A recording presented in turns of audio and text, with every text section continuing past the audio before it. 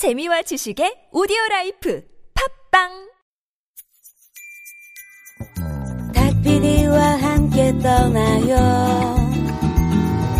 마음 안에 날개를 펴고 그대 내게서 눈을 밀어요. 닭PD의 여행수다.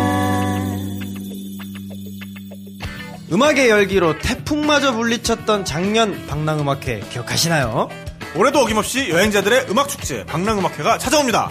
그느악꽃, 나이경, 마이마이, 바라칸, 오리엔탈 쇼커스, 코지카페 등 여행의 감성이 물씬 묻어나는 밴드들이 우리 곁을 찾아옵니다. 보사노바, 아프리칸, 스카, 모던락 등 세계 음악축제를 방불케 할 제4회 방랑음악회. 2015년 9월 5일 토요일 오후 3시 인천 선제도 바다향기 특설 무대에서 여러분을 기다립니다.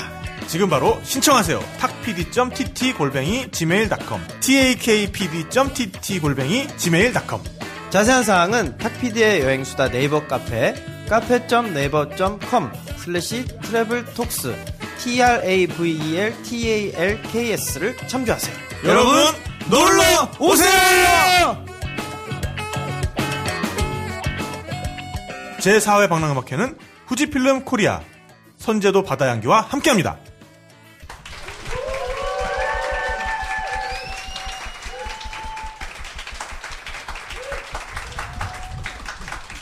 네.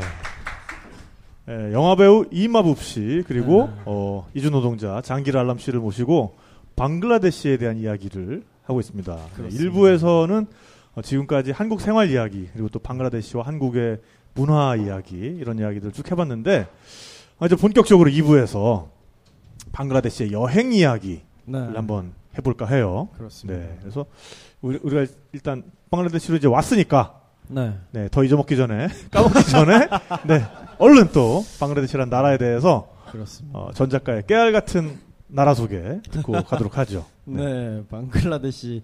우리 일부에서 워낙 이야기가 뭐 간간히 계속 나왔어가지고 어느 정도 이제 분위기를 다들 익히셨을 텐데 그래도 좀 알고 가면 더 재밌는 방글라데시 여행이 되지 않을까 해서 서남아시아에 있는 한 국가입니다. 네.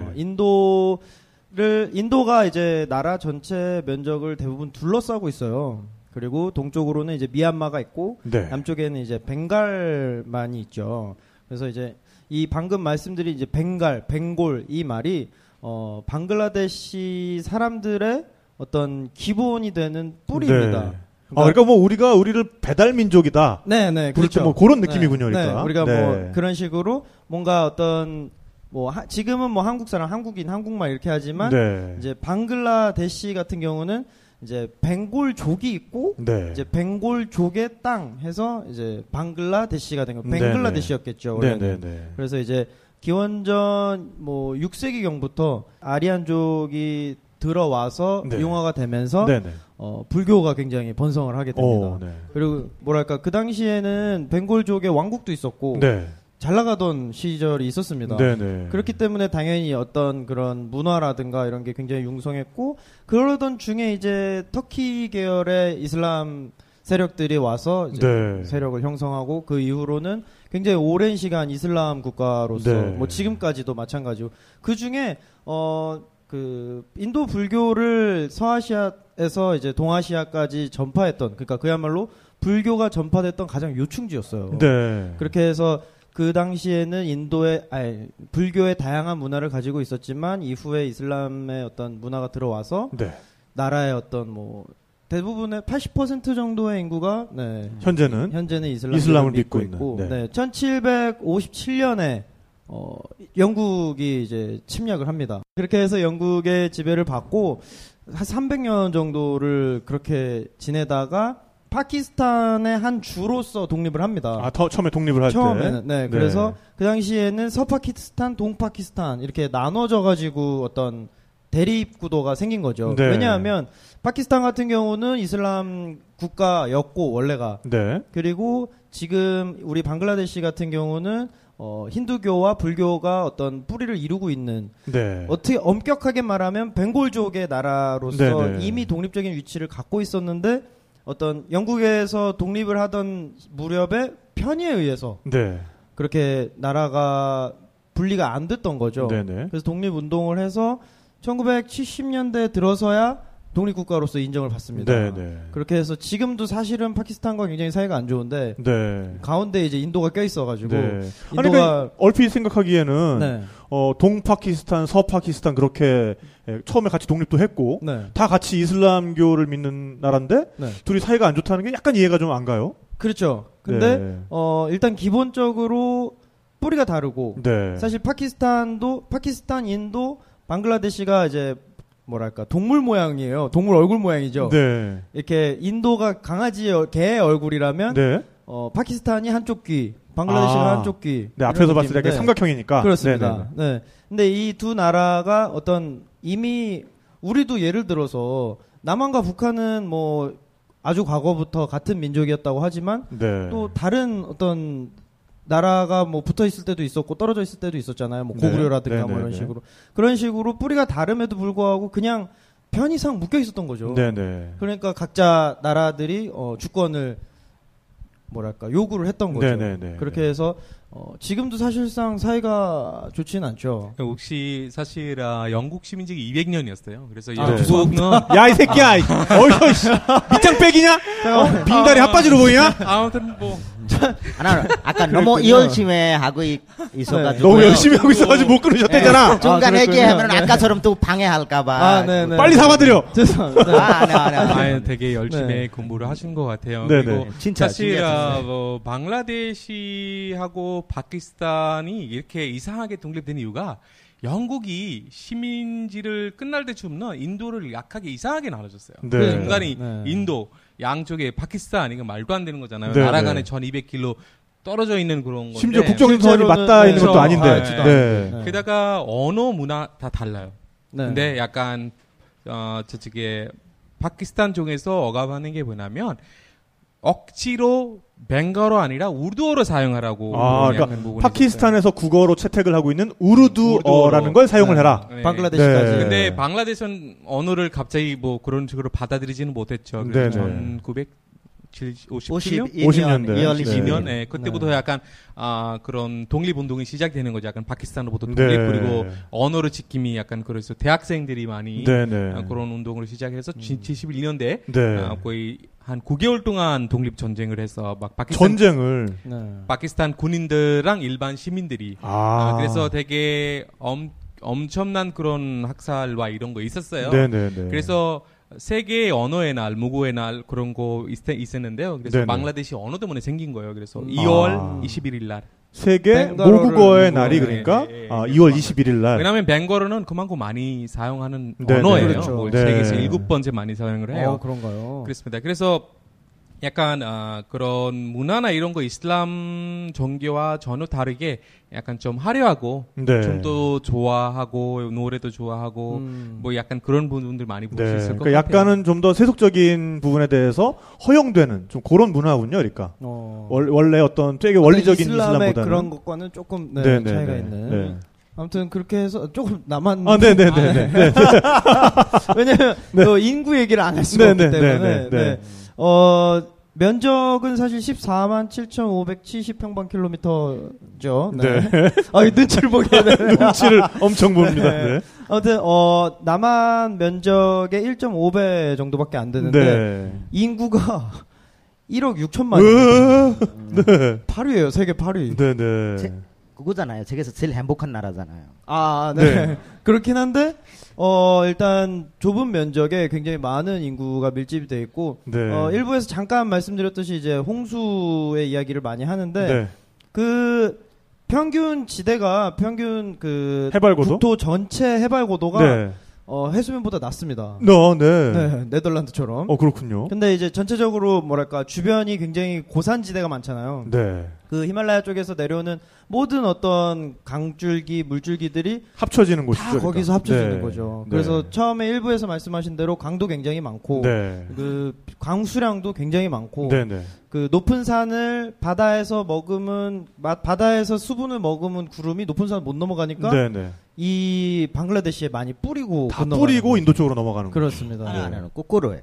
거꾸로라고요? 인도에서 물 내려와요, 방글라데시. 그래요?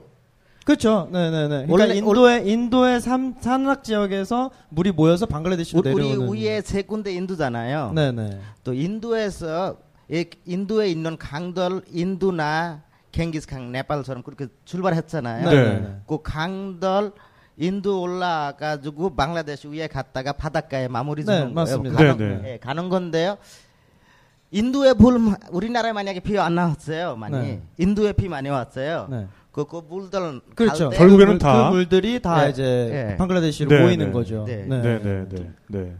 방글라데시 강은 700개 정도 돼요. 700개. 그리고 한강 있잖아요. 네. 아마 이 정도 어떤 이렇게 앞에서 다 보여잖아요. 그 강 이름 아마 없은 강도 있을 거예요. 한강 정도 강이면 우리 동네에서는 우리 방글라데시에서는 그냥 실용하천쯤 된다. 그런 지방천. 여기 한강에 우리나라의 강은 그거 반대쪽에서까지 안 보이는 거예요. 한국 친구들 가면은 가끔 배 타요. 우리 동네 이쪽에서 반대쪽에 가잖아요. 그때 얘기해요. 야, 이거 강 아니지? 이거 뭐 바다지? 아니야, 이거 강이요. 그렇게 얘기할 때는 아는데 이렇게 세상에 이런 강 어디 있어? 그 100km 2시간 콜로에 반대쪽에 갈 때. 2시간을 가야 건너갈 수 있는 건너가기만. 건너가기. 그런 강들도 엄청 많아요. 또 인도는 원래 거기 국제 강법이 있어요. 국제 강 포럼? 법이 있어요. 법?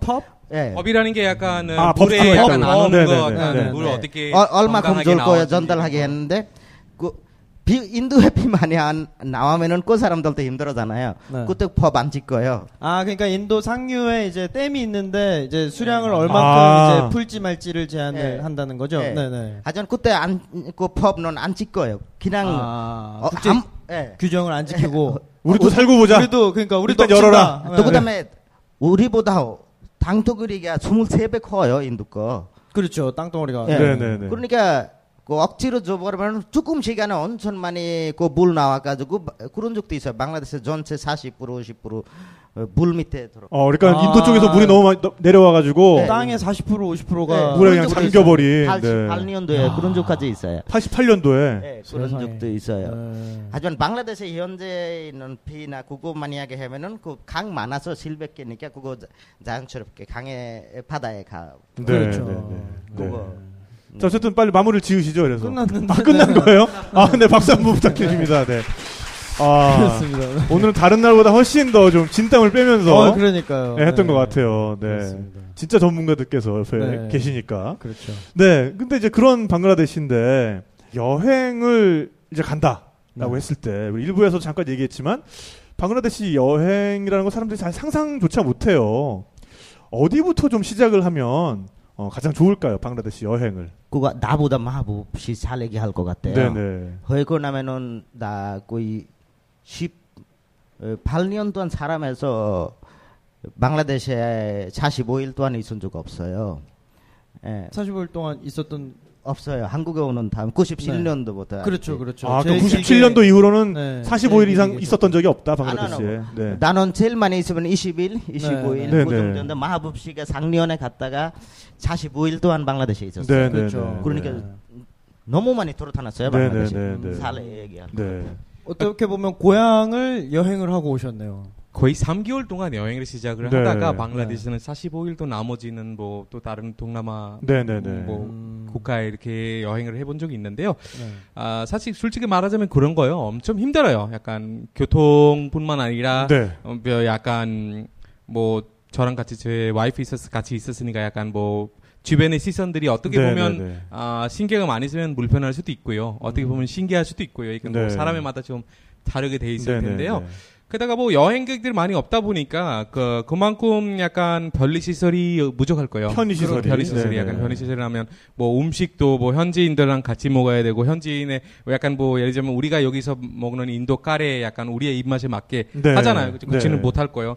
하다보다 식당 가는데 손으로 밥 먹어야 될 수도 있죠. 그렇죠. 그리고 뭐 편의시설이 어떻게 보면 뭐 숙박시설이나 이런 것도 아주 뭐 럭셔리하게 뭔가 좀 다양성이 좀 부족해요. 대도시 말고는. 그리고 솔직히는 도시에서 볼 게 많이 없을 거예요. 물론 약간 역사, 문화 이런 거를 공부하신 분들이 다르겠지만 그나마 약간 시골 마을에 좀 자작하면서 네. 현지인들랑 같이 약간 뭐라고 해야 되나 약간 공정여행? 공정여행도 물론 중요하지만 약간 어떤 홈스테이 비슷하게 약간 홈스테이 비슷하게 해서 좀 그런 방식들을 했어도 좋을 것 같은 생각 좀 들어요. 저는 방글라데시에서 실레트 지역 동쪽에 있는 실레트 수남건지라는 게 있어요. 바로 작년 이맘때 좀 갔었거든요. 그때 뭐냐면 작은 호수들이 있어요. 약간 작은 호수들이 있는데 근데 약간 비가 많이 오잖아요. 제가 갈 때는 히말라야 여러분 아시죠? 히말라야. 그래서 인도 국경 지역이랑 붙어 있는데요. 그 메갈라야라는 게 있어요. 메갈라야. 힘은 사실 우리가 벵거로 할 때는 그냥 얼음 동아리라고 하죠. 사실. 얼음 덩어리. 메갈라야는 약간 클라우드, 약간 구름. 그러니까 구름이죠. 히말라야는 알라야.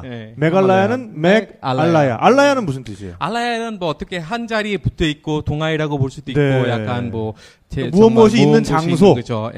그런 약간 의미해요. 그래서 수남건지는 엄청 비가 많이 와요. 그래서 제가 한 며칠 동안 5박 한 5일 동안 머무는 것 같은데요.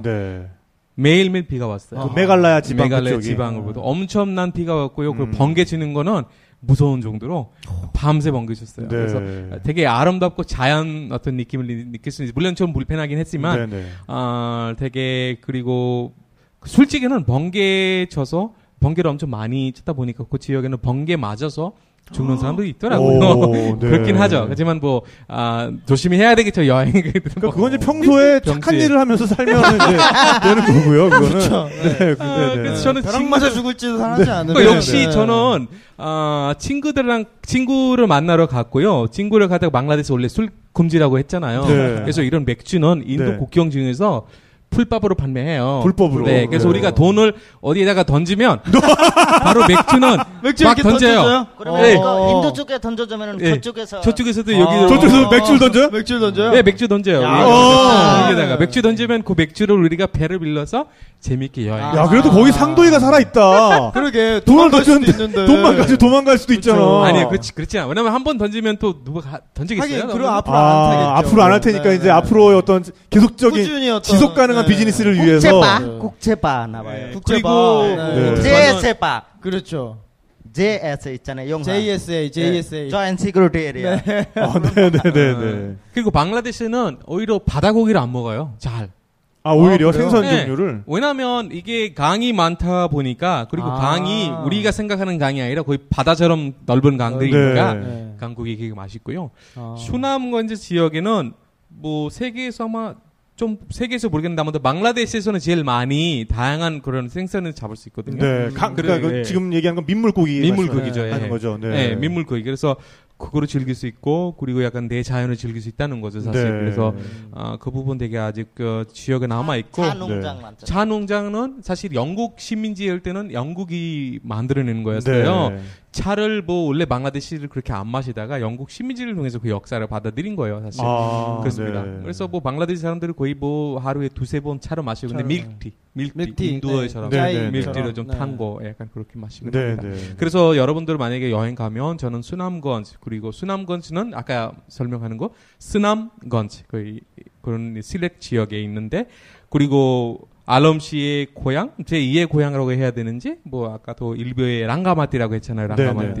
그 랑가마띠도 되게 아름답고, 물론 말하면 끝이 없겠죠. 꺽스바자르, 세계에서 제일 넓은 해변. 그런 데를 좀 지역별로 좀 하나씩 좀 뜯어볼까 하는데, 그래도 일단은 많은 사람들이 여행을 시작하면, 수도에서부터 여행을 시작을 하잖아요. 수도가? 다카죠. 다카. 수도는 다카, 화폐는 타카. 그래요? 좋네요. 진짜 똑똑하세요. 하다부터 방글라데시의 상징, 호랑이. 맞다. 오늘 이 호랑이 티셔츠를 그래서 입고 온 거구나. 그렇습니다. 우리가 보통 벵갈 호랑이 하잖아요. 어떤 벵골 지역의 호랑이. 오늘 호랑이 티 입고 왔습니다. 그러고 보니까 이제 우리는 bengal 그러면 호랑이 딱 생각나요, 그죠? 그게 방글라데시. 아니면 벵갈리 IPA라고 맥주가 있는데 저는 그게 생각이 나죠. 그러게요. 관계 없겠죠? 근데 오늘 지금 입고 온 옷이 바로 벵갈 호랑이가 그려진 티셔츠군요. 다들 벵갈 호랑이 아는데요. 벵갈 호랑이 어디서 나는지 몰라요. 몰라요? 진짜 방글라데시에서 나오는 거 몰라요. 벵골 호랑이 아는데 하지만 그거 방글라데시 그 슌더르본이라고 능내서 사는지 그거 사람들 거의 몰라요. 슌더르본. 이쁜 뜻이에요. 아름다운. 번은 포레스트. 뭐 어떻게 보면 아름다운 숲. 미림 네. 지역이네요. 미림 지역. 네. 근데 일단 다카 얘기로 좀 돌아가서 다카 얘기를 좀 듣다가 이제 이 얘기로 돌아오도록 할게요. 자, 다카에서 여행을 시작한다 그러면은 그래도 여기는 가봐라. 뭐 이런 게 있지 않을까요? 다카에는 전통 음식들이 좀 많이 있어요. 약간 우리가 다카 특히 올드 다카, 뉴 다카. 올드 다카는 약간 좀 전통적인 그런 음식들이 되게 많이 있는데요. 올다카 옛날 리투안 옛날 이태원? 그런 느낌의 올다카라고 얘기해요. 옛날 건물들 옛날에. 그래서 저쪽에는 뭐 방글라데시 스타일로 볶음밥 이런 거 뭐 식당에 가서 먹으면 되게 맛있고 물론 느끼할 수 있어요. 뭐 양고기 싫어하는 분들 많이 있죠. 근데 양고기 얼마나 맛있는데. 그러니까 한번 진짜 아나 이쯤에 한국 많이 알아. 찡따오. 그렇죠. 양꼬치엔 찡따오야. 양꼬치엔 찡따오니까. 그래서 뭐 올드 다카에 약간 전통적인 음식들이 있는데 그런 거로 많이 체험해 볼 수 있고요. 그리고 뭐 옛날 팰레스들이 되게 많아요. 팰레스라고 옛날 궁전들이 그런 강가에 왕들집이나 다카 대학 근처에서도 약간 다카 대학이 되게 유명하거든요. 그래서 워낙 되게 뭐라고 하면 자연적으로 좀 아름다운 부분도 있고요. 뭐 그런 부분도 좀 많이 있는 것 같은데요. 그렇죠. 개인적으로 방글라데시 가면 꼭 가보고 싶은 데가 하나 있습니다. 어디죠? 방글라데시 국회의사당이요. 국회의사당? 그거 되게 아실 거예요. 뭐 건물이 예쁜가요? 건물이 네, 말씀하세요. 다른 거 얘기한다 그랬어요. 그래요? 인테리어라고 해야 되나? 약간 그런 아키텍처? 건축물 디자인이 되게 아름답거든요. 세계적인 건축가 루이스 칸이라는 미국의 건축가인데 1930년대부터 50년대까지 정말 세계에서 짱 먹으셨던 그분이 다카 국회의사당을 지으셨는데 일단 구조적으로도 굉장히 아름답고 주변을 이렇게 어쨌든 그 방글라데시가 어떤 물의 나라의 이미지가 있잖아요. 그래서 국회의사당이 한가운데 있는 뭐랄까 연꽃의 이미지를 형상화해놨고 주변에 이제 물로 이렇게 해저를 파서 둘렀습니다. 약간 타지마할 같겠네요, 그럼.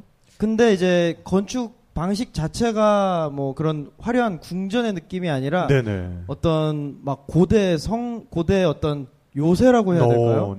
아무튼 지금 들으시는 분들 한번 인터넷 찾아보세요. 정말 꼭 한번 저는 사실은 이제 평생에 한 번이라도 가보고 싶은 그런 공간입니다. 건축에 워낙 관심이 있다 보니까 가보고 싶었는데 그냥 보러 가세요. 저게 쿠키인 되면서 안 돼요. 국회의원 되면 안 되는 거야. 국회의원 되면 방글라데시 가서 아까 들어가고 싶어 가지고 나는 국회의원 되고 싶구나. 그런 건 아니고. 거기 들어가자는 진짜 욕 먹어요. 왜 그러냐면은 그냥 놀러 가면은 그럼요. 그거 괜찮은데 만약에 국회의원 되고 싶어요. 그럴 마음은 없습니다. 세상에서 제일 많이 나쁜 일 해놓은 국회의원 그런 거 하면 방글라데시 1위예요. 그거. 그렇지는 않죠. 진짜 나왔어요. 한국도 있는데. 한국도 말만치 않은데. 말만치 않은데 제일 캐럽테드 나라라고 방글라데시. 제일 부패한 국회의원 1위가 또 그런 게 있었군요. 그 아름다운 건물에서 그런 그러니까요. 씁쓸하네요. 안타깝습니다. 어쨌든 뭐 전 작가는 그 국회의사당 얘기를 해줬고 아니 근데 그 음식점들이 많이 있지만 가면 또 우리가 음식을 시켜야 되잖아요. 요리 이름이라도 알고 가야 될 거 아니에요. 저는 그러니까 그때 장기르 씨 집에 가서 제가 방글라데시 요리를 몇 개를 배웠어요. 그래서 제가 그때 배웠던 요리는 무르기르 또르까리. 그러니까 무르기르가 뭐냐면 닭고기란 뜻이고 또르까리가 이제 카레란 뜻이더라고요. 그래서 무르기르 또르까리. 그 다음에 또 가르쳐 주셨던 게 알루 꼬피 바지. 알루가 감자고 꼬피가 컬리플라워였어요. 그래서 바지가 뒤에 붙으면 그게 볶음이랍니다. 그러니까 알루 코피 바지도 그때 만들어 주셨었고, 그 다음에 꼬롤라 바지라고 해서 꼬롤라가 뭐냐면은 혹시 여러분 여주라는 채소 아세요? 여주. 그러니까 오이보다 좀 크고 호박 정도 크기인데 굉장히 좀 울퉁불퉁 좀 못생긴 거. 무섭게 생긴. 약간 도깨비방망이처럼. 도깨비방망이처럼. 근데 우리나라에서는 그거를 보통 약으로 먹는데 약. 그러니까 이 혈압을 낮춰주고 그쵸, 당뇨약으로도 먹고. 근데 이 동남아시아 일대에서는 동남아시아, 서남아시아 가리지 않고 굉장히 인기 있는 또 식품이더라고요. 굉장히 쌉쌀한 맛이 있어서 그걸 이렇게 기름으로 해서 볶아 놓으니까 굉장히 맥주 안주로도 또 어울리고. 네네. 어울려요. 모든 음식 다 그러신 거 아니고요? 아니 근데 쓴맛이 있어가지고 여름에 이렇게 약간 입맛이 없을 때 오히려 그런 음식을 먹고 나면은 오히려 이렇게 침도 왕성하게 분비가 되고 식감도 좋고요. 네. 그런 감자 좀 잘라서 같이 섞이면 맛있어요. 그래서 그런 요리들을 소개를 또 해주셨었는데 그거 말고도 요런 음식은 한번 가면 꼭 한번 시켜 먹어봐라. 글쎄요, 뭐 사실 음식을 제가 보기는 까다롭지 않은 사람이면 얼마나는 다 즐겨 먹을 수 있을 것 같아요. 그리고 뭐 약간 가리는 거는 민물고기를 좀 가릴 수 있는 분이면 민물고기를 좀 안 시켰으면 좋겠어요. 약간 뭐 그거는 좀 접하기가 뭐 더 처음부터 힘들 거겠지만 그런데 소양 돼지는 없지만 소양 이런 거 닭 이런 음식들이 어떤 거든 내가 보기에는 마음껏 즐길 수 있을 것 같아요. 또 그다음에 거기 방글라데시에 가서 그 과일 먹으면 돼요. 그렇죠. 과일이 풍부하구나. 바나나는 거의 20몇 개 종류가 있고요. 바나나가 20몇 개 종류가 있다고요. 그래요? 네, 나 옛날에 망고도 마찬가지예요. 스폰지 프로그램 있잖아요. 지금 바나나 얘기하니까 그 생각 나오는 거예요. 스폰지 프로그램에 나왔어요. 바나나에 씨 있다 없다. 스폰지 프로그램에 바나나에 바나나에 뭐가 있다 없다? 씨가 있다. 씨가 있다 없다. 그런 말 했더니 어떤 분은 씨 있다라고 얘기했으니까 그거 X라고 해놓은 거예요. 나 그것도 작가분들나 PD분들 하기 전에 지금 공부해야 되는데. PD 형들 공부 좀 하시라. 그러고 나면 방글라데시에 어떤 바나나 있어요. 그 바나나 이름은 바로 씨 바나나예요. 씨 바나나. 씨가 돌아가는 바나나인데요. 근데 씨를 씹어서 다 먹어보면 안 돼요. 변비나요. 이런 씨 바나나 같은 이런 씨 바나나 같은 소리 하고 있네. 맞아요. 아니 근데 원래 바나나는 씨가 있었습니다. 그러다가 우리 왜 지난 아프리카 편에 그 바나나라는 말이 여러 가지가 있죠. 그렇게 해서 그 씨가 없는 바나나가 우연히 품종 개량이 돼가지고 지금 우리가 먹는 바나나가 된 거지.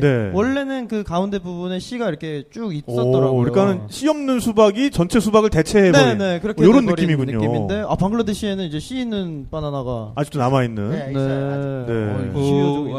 바나나뿐만 아니라 망고도 되게 맛있고요. 약간 망고도 그냥 우리가 마트에서 그냥 다 익은 망고를 먹지만 방글라데시는 망고도 음식에 많이 사용하기도 합니다. 약간 녹두 비슷한 그런 음식에도 많이 사용하고 그리고 방글라데시에는 나라 과일로 잭프루트라고 해요. 잭프루트 아직 커요. 잭프루트 한글은 없을 거예요 아마. 그게 약간 두리안이랑 비슷하지 두리안하고 비슷한데 그 두리안처럼 강한 뭐 그런 냄새가 없어요. 사실. 두리안은 뭐 사실 좋아하는 사람도 있지만 싫어하는 사람도 있잖아요. 그 잭프루트는 나라 과일이 왜냐면 잭프루트는 일반적으로 껍질 있잖아요. 껍질이 소한테 먹여요. 버리진 않고 소가 잘 먹어요. 그리고 그 안에 씨가 있어요. 그 씨는 또 구워서 음식에 또 먹어요. 아까 버릴 게 없네요.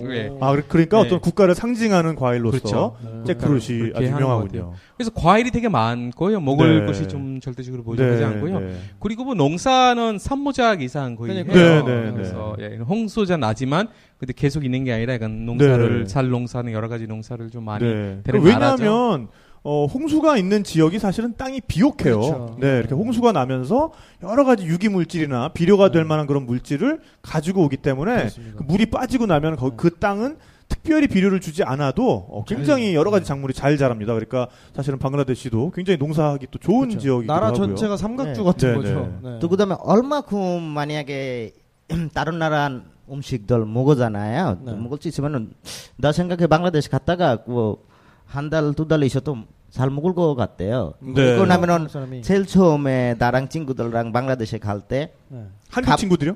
네, 한국 친구들. 저기 사람마다 23kg 가져갈 수 있잖아요. 그렇죠. 비행기에. 화물편에. 그 친구들 때문에 라면 이거 저거 한국 없이 가져갔어요. 만약에 방글라데시 갔다가 못 먹을까봐.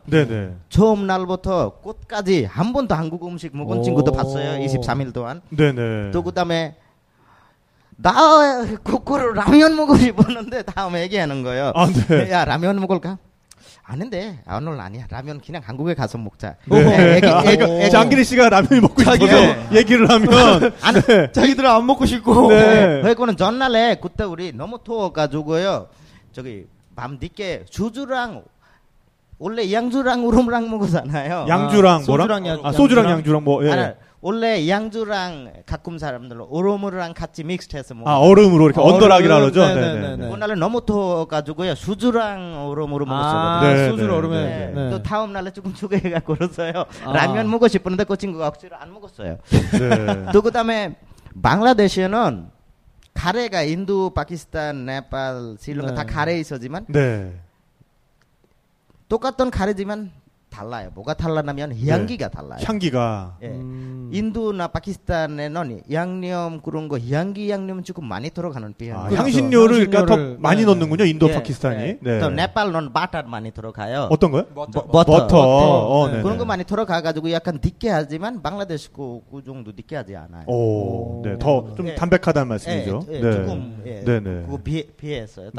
물론 뭐 여행객들이 일반 식단 찾아서 또 전부터 적응하기는 쉽지는 않을까요? 왜냐하면 여러 가지 야채 약간 미끌미끌한 그런 야채부터 시작해서 엄청 다양해서 뭐 전부터 다 접하기 힘들겠지만 제가 보기에는 그냥 민물고기를 좀 물론 또 좋아하는 사람도 있겠지만 뭐 그렇지 않은 그것도 거의 기왕 갔으니까 또 방글라데시 유명한 민물고기 요리도 한번 드셔보시고 민물고기 요리는 뭐라고 부릅니까? 마체르 떡가리. 마치는 그냥 일반 생선이라고 하니까 마체르 떡가리. 마체르 떡가리. 마체르 떡가리. 역시 이제 커리처럼 이렇게 해서. 떡가리는 반찬이라는 뜻이에요. 떡가리 뭐 망쉐르 떡가리, 망쇼는 고기라는 뜻이고 망쇼는 그러니까 무조건 떡가리예요. 떡가리. 반찬 및 반찬 다 떡가리니까 마치 망쇼 뭐 이렇게 해서 불러서 뭐 그런 떡가리라고 그러니까 합니다. 저도 이제 그때 가서 배웠는데 왜 인도나 이런 데서는 마살라라고 하잖아요. 이 카레 양념을. 근데 방글라데시에서는 모숄라라고 하시더라고요. 그러니까 망쇼르 모숄라 이러면은 뭐냐면은 고기 카레에 들어가는 그 양념이에요. 제가 그 마석에서 그걸 또 한 봉지 사왔잖아요. 또 그걸 또 파는 데가 있어요? 그럼요. 망쇼르 믹스 모숄라 사와가지고 제가 집에서 엄청 잘해 먹고 있습니다. 지금. 하지만 신기했었어요. 뭐가 신기했잖아요. 피디님 갔잖아요. 또 그때 얘기했어요. 나는 집에서 음식 별로 안 만들었거든요. 귀찮았어요. 귀찮아서. 귀찮은 사람한테 가서 내가 쫄는 거야. 안 만들었는데 마하부백이 해놓은 거요. 자기 아는 저기 닥 PD님이라고 아는 분이 있는데요. 근데 그 나라별로 이렇게 음식 만드는 네바이 프로그램 하나 할 건데 우리 같이 먹을까요? 집에서 만들면서 그런 말 했다가 알았어요. 만들었게요. 나도 그렇게 잘 만드는 표현 아는데요. 세상에서 처음 봤어요. 나 음식 먹으면서 이렇게 이쁘게 얘기해 놓은 거 처음 봤어요, 진짜. 그러니까 제가 이제 음식 먹고 나서 뭐 이렇게 느낌을 얘기하고 이런 표현을. 제가 좀 잘하죠, 그런 거는. 그리고 닭피디를 원래 알고 있지 않았어요? 원래 알고 있는데요. 나는 딱 대운필이 알고 있는데요. 그럼 나는 저기 EBS에서 세계 테마 기행에 세계 테마 기행 테마 기행에 다른 탁 PD를 알고 계셨다. 얼굴 보면서 얘기하는 거 그분랑 내가 아는 탁 PD랑 다 닮았어요. 왜 그러냐면은 그 프로그램 할 때 저기 브라질 표현은 자기가 직접 했잖아요. 네, 맞습니다. 또 오래전에 보면서 다음에 뭐라든 자기 소개할 때 나는 그 세계 때문에 딱 PD. 그렇죠. 그 탁 PD가 요 탁 PD셨구나. 그렇죠. 그래서 그날 되게 기분이 좋았어요. 이렇게 얘기 좀 하다가 저는 탁 PD라 그러고요. 뭐 이런 거 저런 거 그러니까 뭐 EBS 세계 테마 기행에 그 탁재영 PD라는 사람인데 그 사람 참 재밌던데 이런 말씀을 하시더라고요. 그 사람이 접니다. 이래가지고 그날 기분이 그래도 내가 좀 국제적으로 이제 열심히 했구나. 국제적으로 더 열심히 해야겠구나. 이제 그렇죠. 이런 생각을 했었어요. 근데 그날 그래서 어쨌든 배웠던 요리들이 집에서 해먹기가 물론 그 특정한 양념이 좀 있긴 해야 되지만 그런 것들이 이제 그렇게 구하기 힘든 게 아니에요. 그러니까 마성만 해도 굉장히 뭐 조그만 그냥 동네 가게였는데 그런 걸 아예 다 팔더라고요. 그리고 뭐 대도시 같은 경우에는 특히나 뭐 보통 이제 뭐 아시안 푸드, 아시안 마켓 이런 식의 이름을 가진 곳들이 많습니다. 그런 데를 검색해 보시면 거기서 뭐 방글라데시 것만 파는 게 아니라 뭐 태국, 베트남 뭐 여러 가지 향신료들을 많이 팔고 있으니까 제가 지난주에 인천에 있는 어떤 베트남 식자재를 주로 취급하는 데 갔는데 뭐 동남아 걸 거의 다 가지고 있더라고요. 뭐 냉장고에는 개구리 뒷다리도 있고. 그리고 뭐 이렇게 그 냉장고에 또 보면은 다른 데서 전혀 볼 수 없는 베트남 맥주들을 팔더라고요. 제가 그 베트남 맥주 중에 333이라는 맥주 있어요. 베트남 말로는 바바바라고 하는데 그 바바바 맥주 되게 좋아하거든요. 근데 바바바도 있고 뭐 하노이 맥주도 있고 그런 식으로 조금만 찾아보시면 맞습니다. 그런 걸 파는 데가 다 있습니다. 그래서 방글라데시 양념 중에는 방금 말한 그 망쇼르 믹스 모숄라 이게 이제 고기 카레 혼합 양념이라는 거고 그다음에 이제 빠스푸론이라는 게 있어요. 빠스푸론. 그건 이제 5가지 향신료를 혼합해 놓은 거거든요. 그 안에는 뭐 고수 씨앗도 있고 뭐 큐민이라 그래가지고 그 저기 양꼬치 찍어 먹는 거 있죠. 찌란이라고 하는 거. 그런 것도 이렇게 섞여 있고 그래서 그런 것들은 좋은 게 한 숟갈만 집어넣으면 일반 감자볶음이 방글라데시 감자볶음으로. 네네. 일반 카레가 방글라데시 카레로 돼버리는 그런 힘이 있기 때문에 그런 것들을 본인의 요리에 좀 응용을 해보시면 훨씬 더 재미있는 요리를 또 하실 수 있을 것 같아요. 네. 또 그다음에 지금 이렇게 들었다가 비디님한테 들으면서 너무 맛있는 거라고 생각하고 있잖아요. 그런 편견은 버릴까요? 왜냐면 우리 한국에 있었던 친구들 있잖아요. 그 친구들도 우리 집에 갔다가 이렇게 먹으면서 맛있다. 또 다음 먼저 한번 먹자. 또 먹어요. 하지만 방글라데시 갔다 오잖아요. 아니면 방글라데시 현지에서 먹으면서 그런 말 해요.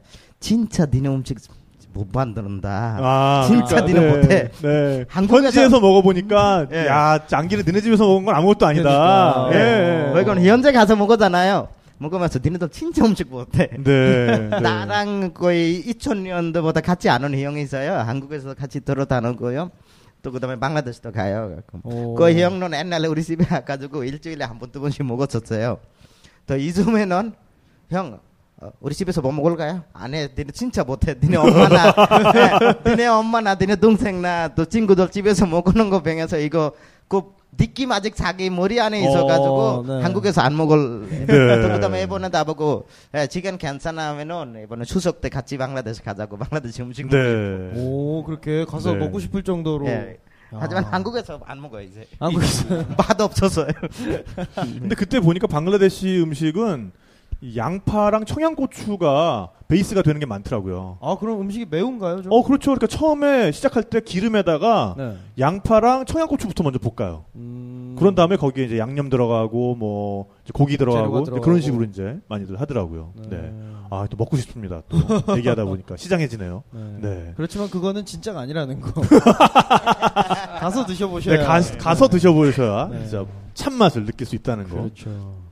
네, 이렇게 해서 음식 얘기를 좀 해봤고, 호랑이 얘기를 잠깐 했었어요, 아까. 말 나온 김에. 호랑이를 보려면, 아직까지 이렇게 호랑이가 돌아다니는 지역이 있습니까? 네. 그렇겠죠. 뭐가 있으냐면, 아직도 점점 사람 많아서 그 숲들 자연 있잖아요. 사람들 농사밭으로 돼버리니까, 그렇죠. 이제 호랑이 땅덩어리가 점점 좁아지죠. 있잖아요. 그러니까, 호랑이 또 나이 많이 먹으면은 얘네들 힘이 없어잖아요. 힘이 없어요. 자수문화 그거 못 잡아잖아요.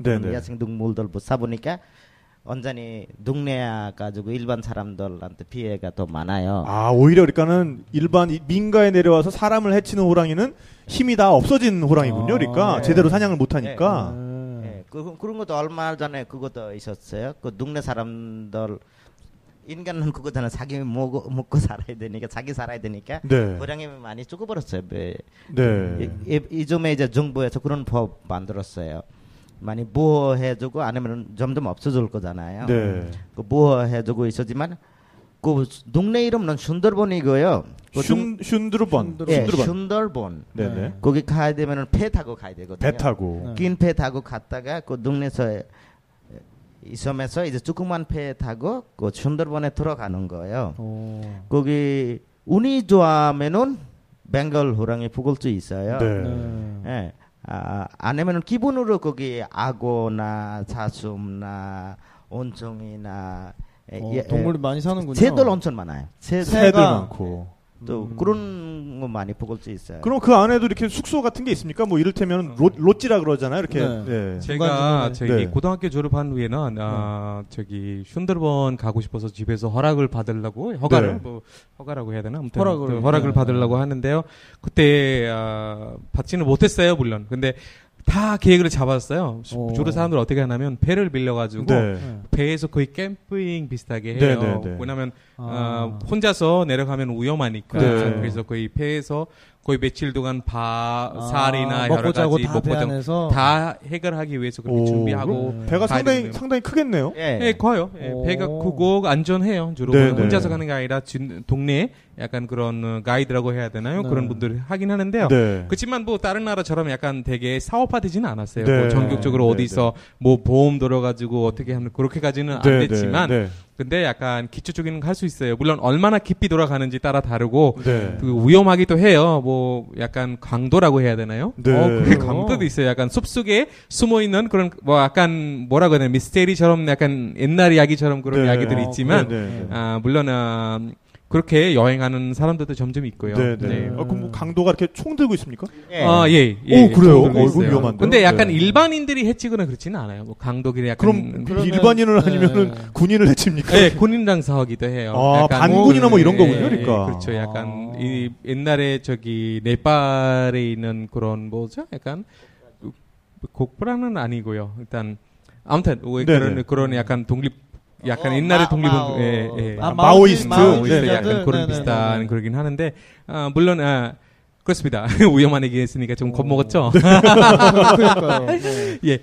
그래서 순달본 주변 지역도 되게 일반 방글라데시 지역하고 좀 달라요. 저쪽의 분위기가 어떻게 다르냐면 저쪽에는 오히려 힌두 기호를 좀 많이 보여 살아요. 그래서 거의 반반 이상은 뭐 반 힌두, 반 이슬람교 이렇게 하니까 동시에 막 우르르 소리 나고 기도하는 소리가 좀 다양하게 좀 나기도 하고요.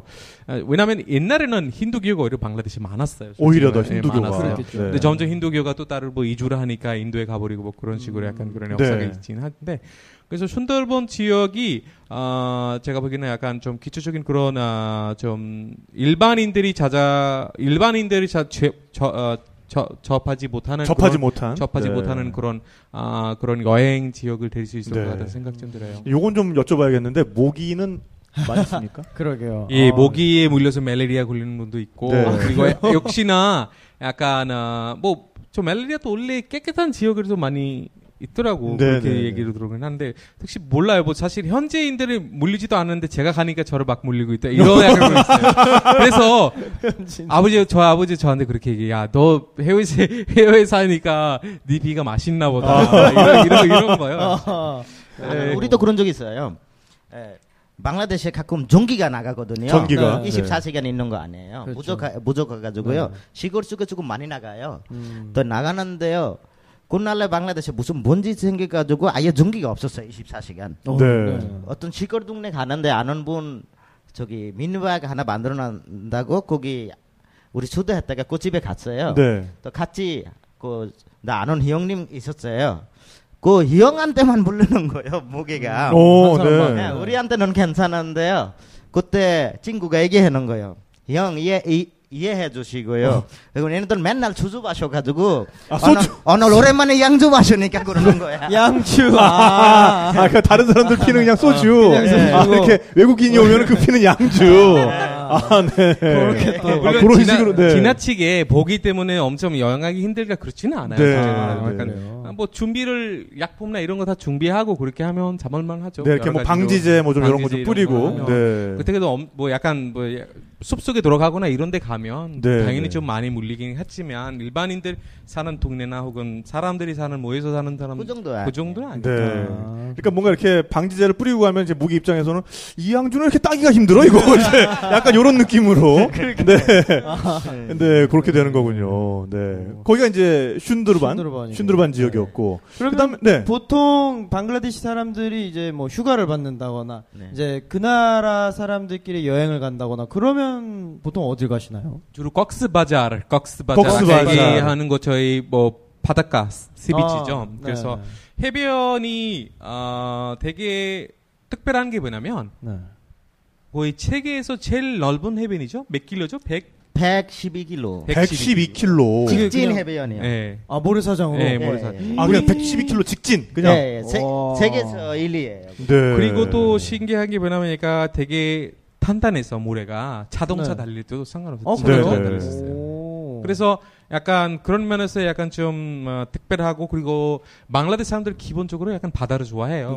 바다를 좋아하고 그런 거니까 저쪽에 좀 많이 가는 편이에요. 그러니까 저는 그런 데를 좀 가봤거든요. 뭐 뉴질랜드에서도 가봤고 그런데 그런 곳은 사실 걸으면 기분이 너무 좋아요. 그러니까 살짝 젖은 모래인데 굉장히 탄력 있어가지고 단단해가지고 이게 모래사장이랑은 약간 느낌이 달라요.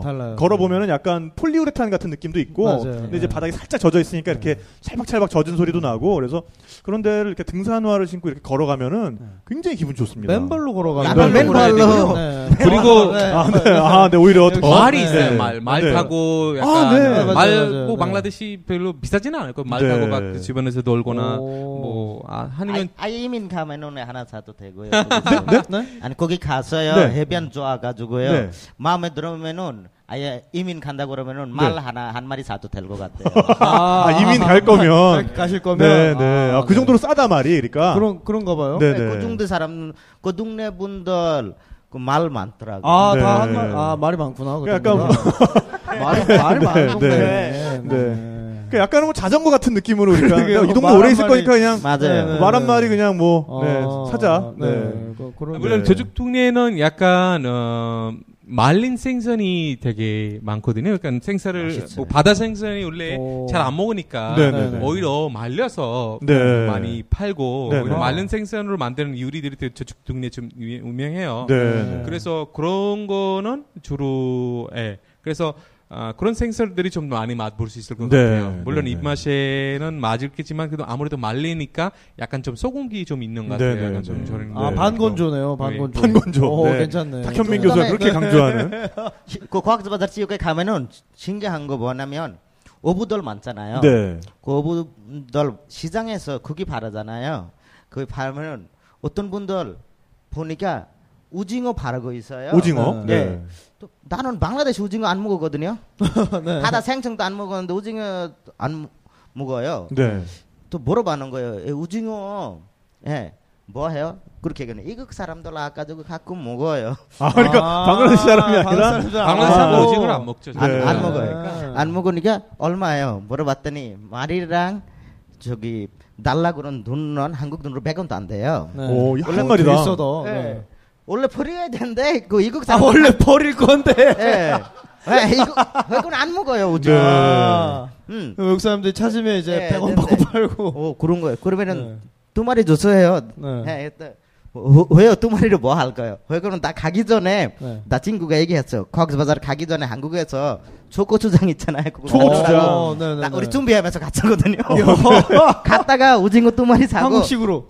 호텔에서 잘라서 우리는 주주로 안 들어 먹는. 하지만 그 동네 분들 몰라요. 만약에 알게 되면은 아마 점점 그러게 그 맛을 안 버리실 텐데. 그러니까 이런 일이 세계 여러 곳에서 일어나고 있는데 세네갈에서 원래 세네갈도 해산물 많이 나기로 유명한 나라거든요. 아프리카에. 이 오븐작이라고 해 전복보다 약간 작은 녀석 있잖아요. 그걸 다 버렸대요. 그래가지고 한국 분들이 거기 이제 거기 원양업 기지가 있어가지고 한국 분들이 거기 많이 갔었거든요. 그러니까 이렇게 할 일 없어가지고 거기 다카 이제 해변에 가가지고 이러고 있는데 어부들이 그물에서 뭘 뜯어내가지고 막 버리더래요. 그래서 보니까 전복을 버리고 있는 거야. 이거 버릴 바에 우리 달라고. 그렇지. 그래가지고 그게 차츰차츰 가격이 올라가가지고. 결국에. 제가 2000년대 초반에 갔을 때 한 접시에 수북이 남아서 5,000원이었거든요. 전복을. 생전복을. 그러니까 훌륭하네요. 지금은 그거보다 조금 더 비싸졌을 겁니다 아마. 이 방글라데시는 소를 많이 먹어요. 소고기도 싸요 사실. 길로당 몇천 원 안 돼요. 몇천 원 안 되는데. 게다가 소꼬리를 안 먹어요. 소꼬리? 보래요. 맞나요? 네, 보리거든요. 그래서 방글라데시는 명절 때 소 잡는 그런 특별하긴 하거든. 약간 이슬람 비슷한 그런 게 있어서. 그래서 제 진형이 원래 한국에 살았어요. 그래서 한국에서는 소꼬리 먹는 법을 배웠죠. 그래서 집에서 형이 뭐 다른 여성분이 이게 찜찜해서 그거 만지지도 않고 요리하지도 않았는데 형이 요리도 잘해요. 워낙 오랫동안 자기도 혼자서 요리해서 해먹었으니까. 그래서 오히려 저희 집에서 이제 소꼬리 먹기 시작했어요. 집안에서 이제 집안에서. 돌아보니까 동네에서도 몇 명이 그걸 먹기 시작하는 거예요. 약간 맛있으니까 저 좀 주세요. 요리하면 네네. 저를 좀 뭐 챙겨주세요. 왜냐면 꼬리가 작은 배는 아니고 뭐 네. 여럿이서 같이 나눠서 먹을 수 있으니까. 그래서 점점 그렇게 그건 바이러스 좀 퍼져가고 있지 않을까. 바이러스. 제가 서티 바이러스. 네. 제가 다음 주에도 일이 있어서 방글라데시 가는데요. 네. 그래서 네. 그래서 형한테 어제 전화해서 얘기를 해서 소꼬리 요리를 좀 해주시겠어요? 야, 한국에서 많이 못 먹으니까. 비싸니까 한국에서. 네. 아니, 한국에는 초에 버리는 거 없더라고요. 그렇죠. 네. 없죠. 또 방글라데시에 옛날에는 초 내장 있잖아요. 네. 그거 다 버렸어요. 그렇죠. 네. 버렸는데요. 요즘에는 안 버렸더라고요. 네. 예, 옛날에 다 기억에는 거기 누구 고기 생선 기어다는 그런 장고장나 아니면 강에서 고기들 먹으라고 그냥 버렸었거든요. 강에다 그냥 네. 고깃밥으로 그냥. 네. 그거 다 집마다 명절 때 거기 소 한 마리씩 잡았거든요. 네. 잡았는데 그 부자들은 10개, 20개 그렇게 잡았는데 하지만 제일 이쁜 거 그거 좋은 거 뭐냐면 그 30%는 자기 먹고 33% 자기 먹고 33% 안 온 가족들한테 주고 33% 가난한 사람들한테 주는 네, 거. 그런 게 있어요. 네, 그 알라신 이슬람 기호의 네, 방식이지만 네.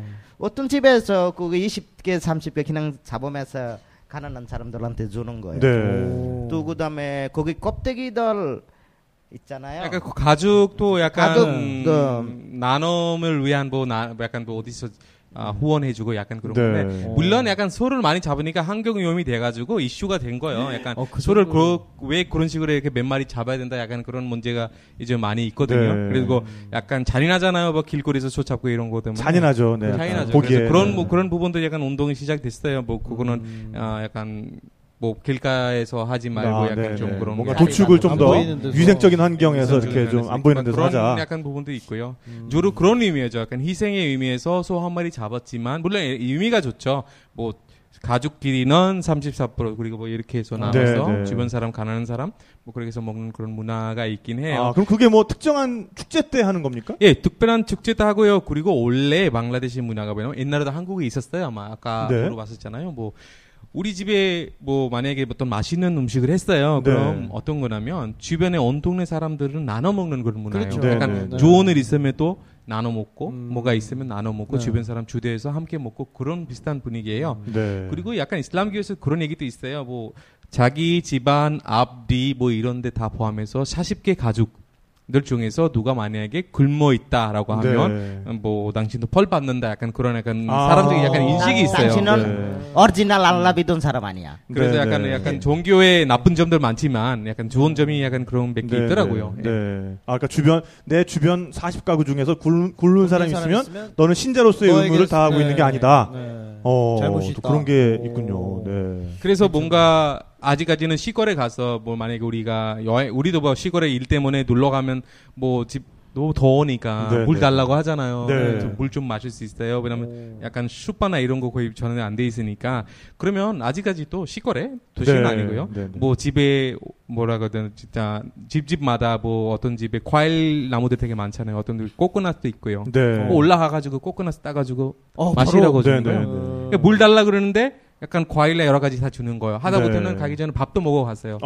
약간 그런 대접 혹은 뭐 손님들을 챙기는 그런 문화. 그래서 여러분들 뭐 방글라데시 친구들 있고 그리고 그 집에 가서 방문해 가면 배 터져 죽어요. 그래서 계속 줘. 계속 줘요. 계속 줘요. 앞에서는 네, 그냥 여러분은 이렇게 주고 있어요. 어머님이 네. 막 이런 식으로. 그거는 적당히 거절을 해야 돼요. 아니면 한국식으로 계속 받아 먹기만 하면 계속 줄 거예요. 배가 터져서 못 돌아오는 상황이. 봉합 수술을 해야 돌아오는 상황이 생길 수 있다. 그 자항기르 씨 고향도 그렇게 아름다운 곳이라면서요. 원래 할아버지가 키운 렌자리 있어가지고요. 네. 그 영국 시절에 그 동네 일하러 정부에서 보내는 거죠. 영국 식민지 시절에. 네. 네네네. 그 시절부터 이제 다음에 파키스탄 시절로 바꾸고. 네. 이제 현재 방글라데시잖아요. 네네. 또 거기 우리 할아버지 때문에 그 동네 알게 됐어요. 네네. 그 할아버지 때문에 거기 집도 있고요, 산도 있고, 네. 그 때문에 알게 되는데 그 동네에 제일 이쁜 거 뭐냐면 우리 네팔의 카트만두에서 포카라 가는 길 있잖아요. 네네. 그런 길으로 가는 거예요. 이렇게 산 옛날 절악산 가는 길 있잖아요. 그렇죠. 약간 미시령 넘고 뭐 이런 것처럼.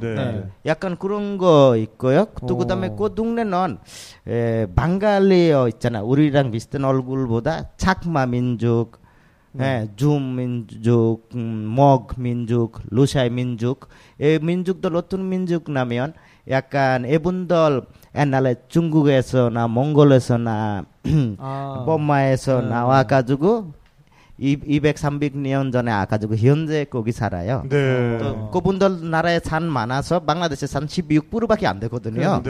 또 그 동네 그 산에 있어가지고 그분들 아예 거기 살아요. 아까 자기들의 고향과 비슷한 지형이니까. 또 그다음에 나와서 방글라데시에서 아예 있는 이유는 방글라데시는 자기 나라들처럼 중국나 몽골나 거기서는 안 추워요.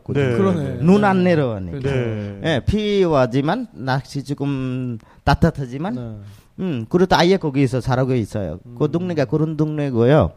또 그다음에 그 동네 제일 좋은 거는 방글라데시 가면은 나가 시내에 있으면 너무 시끄러워잖아요. 그렇죠. 세계에서 아마 제일 시끄러운 도시일 사람도 거예요. 엄청 많고 뭐 차 소리에. 하지만 우리 그 할아버지 그 동네 가면은 거기는 조용해요. 제일 신기한 거는 나가에는 자동차 소리 때문에 일어나고요. 거기는 새 소리 때문에 일어나요. 차이가 있네요. 진짜 새소리 때문에 일어나는 거를 경험해보지 못한 분도 많아요. 근데 그게 너무 기분이 좋은 일이거든요. 사실은 아침에 일어날 때 생각보다 일찍 일어나게 된다. 그런 부분이 또 있죠. 그리고 생각보다 새 숫자가 늘어나면은 상당히 무서울 수도 있습니다. 무서운 거 짜증 나왔어요. 너무 무서워가지고 너무 많이 나올 때. 그러니까 또 그거 했다가 그 동네는 이제 신기한 거는 그렇게 산 건너서 가지만 갈 때는 그렇게 가고 그 동네 며칠 있으면서 그 동네 사람들 만나면서 거기 있으면서 올 때는 배 타고 나오는 거예요.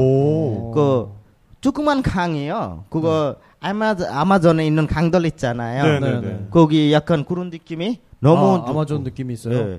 너무 샛강 같은 그런 느낌이. 샛강인데 한강만 하고 막 이런 거. 영화 있잖아요. 라빈 코리아에 거기 나와줬죠. 마법 씨가 연출 주연했던 러브 인 코리아의 그 지역이 이제 그 지역 이름을 다시 한번 얘기를 해주시죠. 랑가마티. 랑가는 색깔이고요. 마티는 흙이에요. 그래서 저쪽 흙 색깔은 빨간색이에요. 그래서 랑가, colorful sand 이런 약간 뜻이에요. 그리고 약간 저기 대국에서 라오스를 가는 약간 배 타고 가는 약간 루트 있잖아요.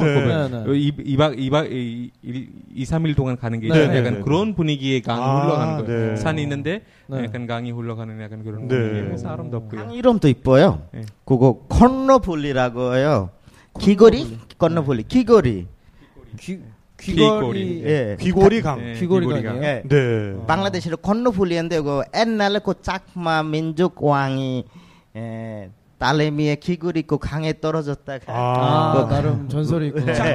짜크마족 공주의 귀걸이가 거기 떨어져서 이제 강 이름 자체가 귀걸이 강이 된 거군요. 그런데 거기 진짜 좋아요. 그거는 강라고 부르지만 그거 막아버려 가지고요. 아시아에서 아마 두 번째 호수일 거예요. 그거.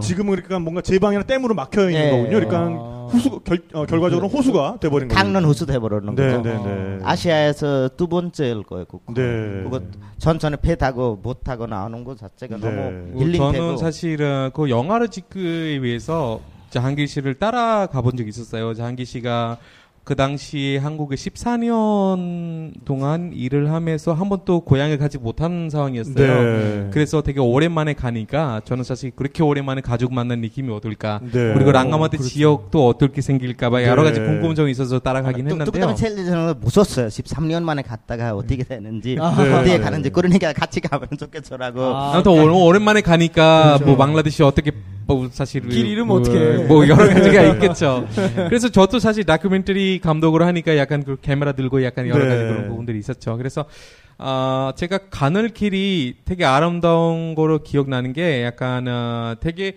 길 자체가 물론 그렇게 카르페팅 잘 돼 있지는 않지만 되게 방글라데시에서도 되게 완전히 다른 분위기 그리고 약간 대자연에 오는 느낌이었어요. 뭐 그러자면 뭐 집에서 키우는 닭, 소, 양, 엄청나게 뭐 이런 거 주변 분위기 그리고 네. 강가에서 노는 사람들의 약간 모습, 나무들이 그리고 뭐 바깥에서 샤워하는 그런 약간 여러 가지가 네, 되게 네. 기억 속에 남아 있었거든요. 뭐 얘기 듣다 보니까 진짜 한번 가보고 시원했어요. 싶어집니다. 저는 5월달에 가는데요. 뭐 사실 5월달에 그렇게 여행하기가 아주 좋지는 않잖아요. 약간 특히 네. 더워서 네, 네. 안 될 때만 전에 힘들지는 않았어요. 그리고 네.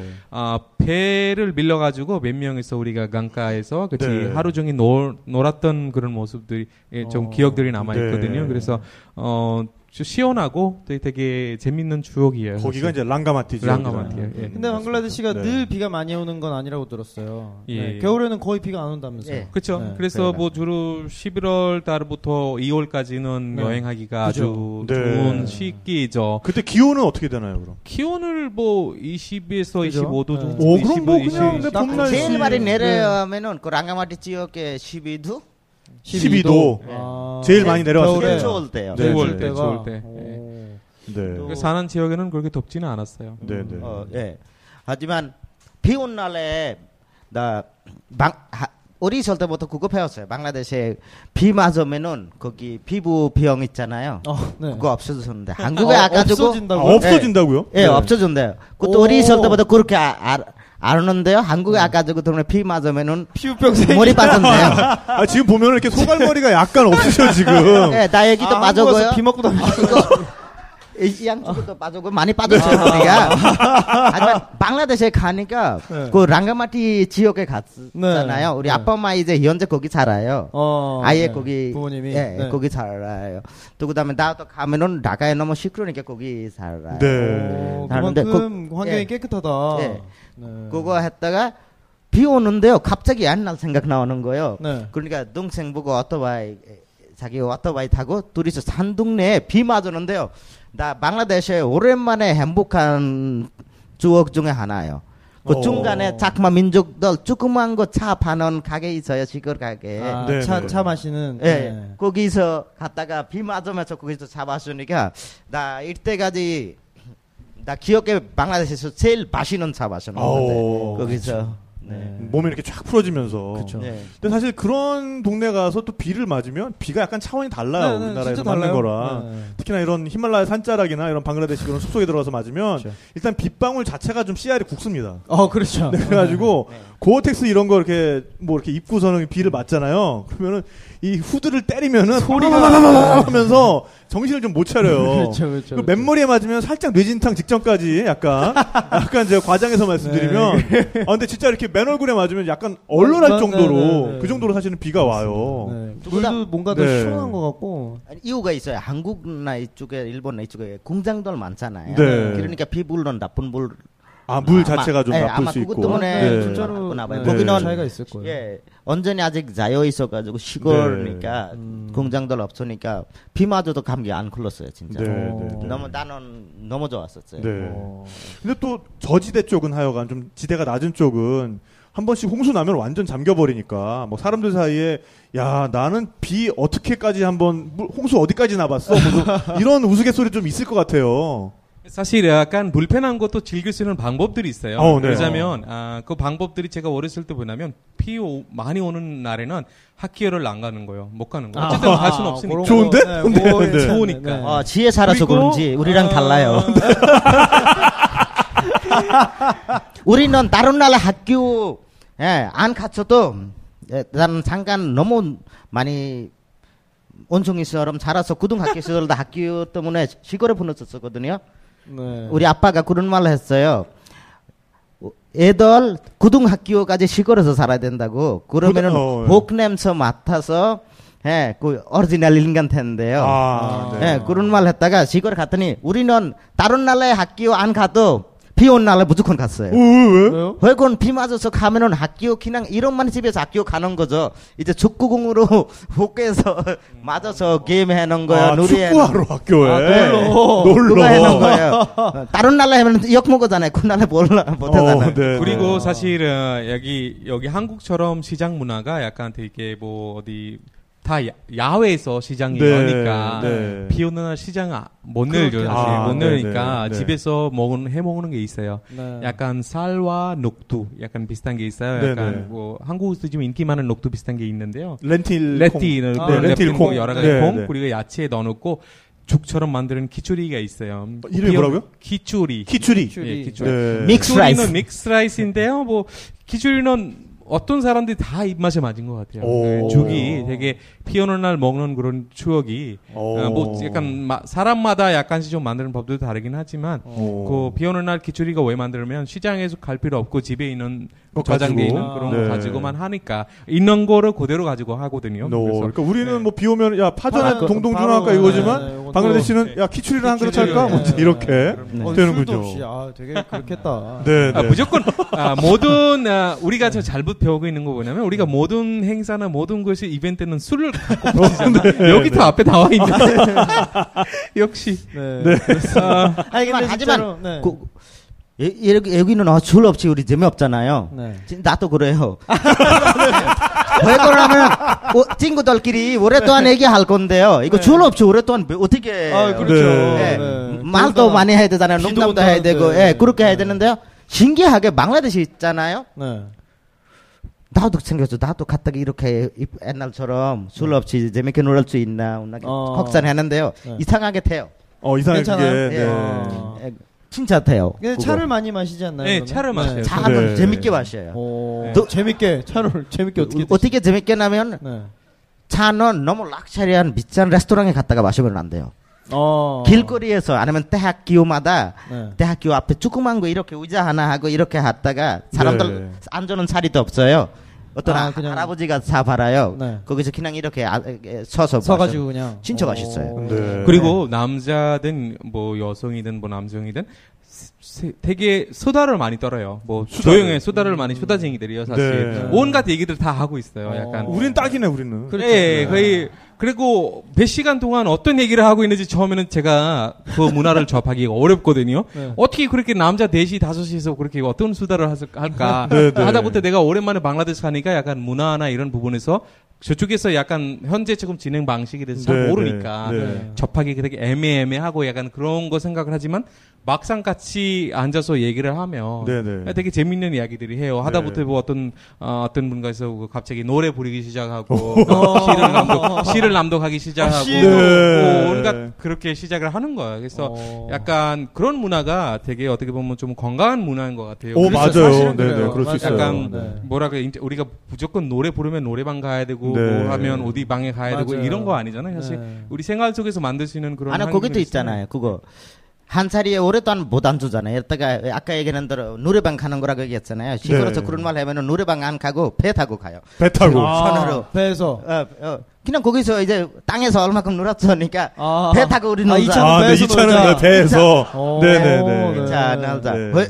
이번에 또 방글라데시 갔다가 마부ብ 씨 집에 갔어요. 집 앞에 긴 강이 있어요. 도시지만 강이 있어요. 거기서 배도 우리끼리 그 배 탔어요. 배를 타고 노는 문화가. 아니 그러면 약간 뭐랄까 일단 이슬람교의 영향도 있을 거고 좀 지금 우리나라의 학생들이나 저희 젊은 사람들이 노는 거랑 많이 다를 것 같아요. 뭐 대학 시절 때 뭐 MT도 가고 뭐 그러시나요? 이쯤에? 대학생 때 아까 얘기했잖아요. MT 갈 때 정책님한테 우리 만들어서 가는 거예요. 술 마셔야 되니까 억지로 여자친구 손 잡아야 되니까. 그때 그랬어요. 하지만 이쯤에 많이 바꿨어요. 우리 둘이 이건 오래됐잖아요 한국에. 우리 대학 시절랑 그 20년 지났잖아요. 그러니까 우리 3-4명 가는데 마부ብ 친구까지 우리 3명 있었어요. 앞에 릭샤에 보니까요. 젊은 애들 뽀뽀해놓은 거예요. 나 처음 봤어요. 뽀뽀해놓은 건데 그때 그 친구 얘기는 왜 봐봐 뽀뽀해놓은 거. 그때 다 보면서 진짜 20년 전에 태어났으면 딱 좋았는데 이즘 대학생들 한국 대학생들랑 많이 비슷해요. 그래요. 우리 때는 손 잡으러 바닷가까지 가는데 그런 생각. 손 잡으려고 바닷가까지 가고 그런 생각 나왔어요. 그렇구나. 또 그렇게 주변 고향에 대한 얘기 하다 보니까 또 이렇게 이제 시간이 가고 있는데 그다음에 나 한 가지 얘기하고 싶은 거 있어요. 방글라데시에서 방글라데시는 그렇게 관광지들도 있었지만 검색해 또 나오잖아요. 그리고 있었지만 방글라데시에서 너무 기대하면서 있잖아요. 네. 이제 나 놀러 갈 거야.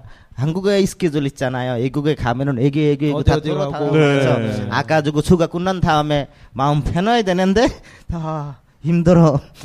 휴가 갔다 오는 다음에 예, 우리도 그래요. 한국 미션처럼 되는. 예, 미션 임펀서블 다 끝나가지고 가지고 힘들어. 그렇게 안 하고요. 방글라데시 가면은 약간 한국 방식으로 공정 여행, 짝한 여행처럼 있잖아요. 한 자리에서 없어서 천천히 그 연예인들랑 만나서 나오면은 그거는 좋은 것 같아요. 만약에 나 무슨 특별한 거 관광지나 뭐 그런 거 보러 가면 방글라데시 안 가는 건 안 것 같아요. 아니, 실망할 거예요. 네, 제가 듣기로는 자항기르 씨가 한국에서 공정 여행에 대한 공부를 따로 하셨다고 들었어요. 그거 너무 재미있어가지고. 네. 그러니까 그걸 공부하신 거는 어떤 본인이 직접 어떤 방글라데시 여행을 만들기 위해서 공부를 하신 거예요? 예, 회고 나면은 한국에서 또 한국장 오랫동안 일했잖아요. 네. 월급도 많이 주고 진짜 생각보다 많이 줘요. 네. 갑자기네. 저는데 그래도 일 그만두는 이유가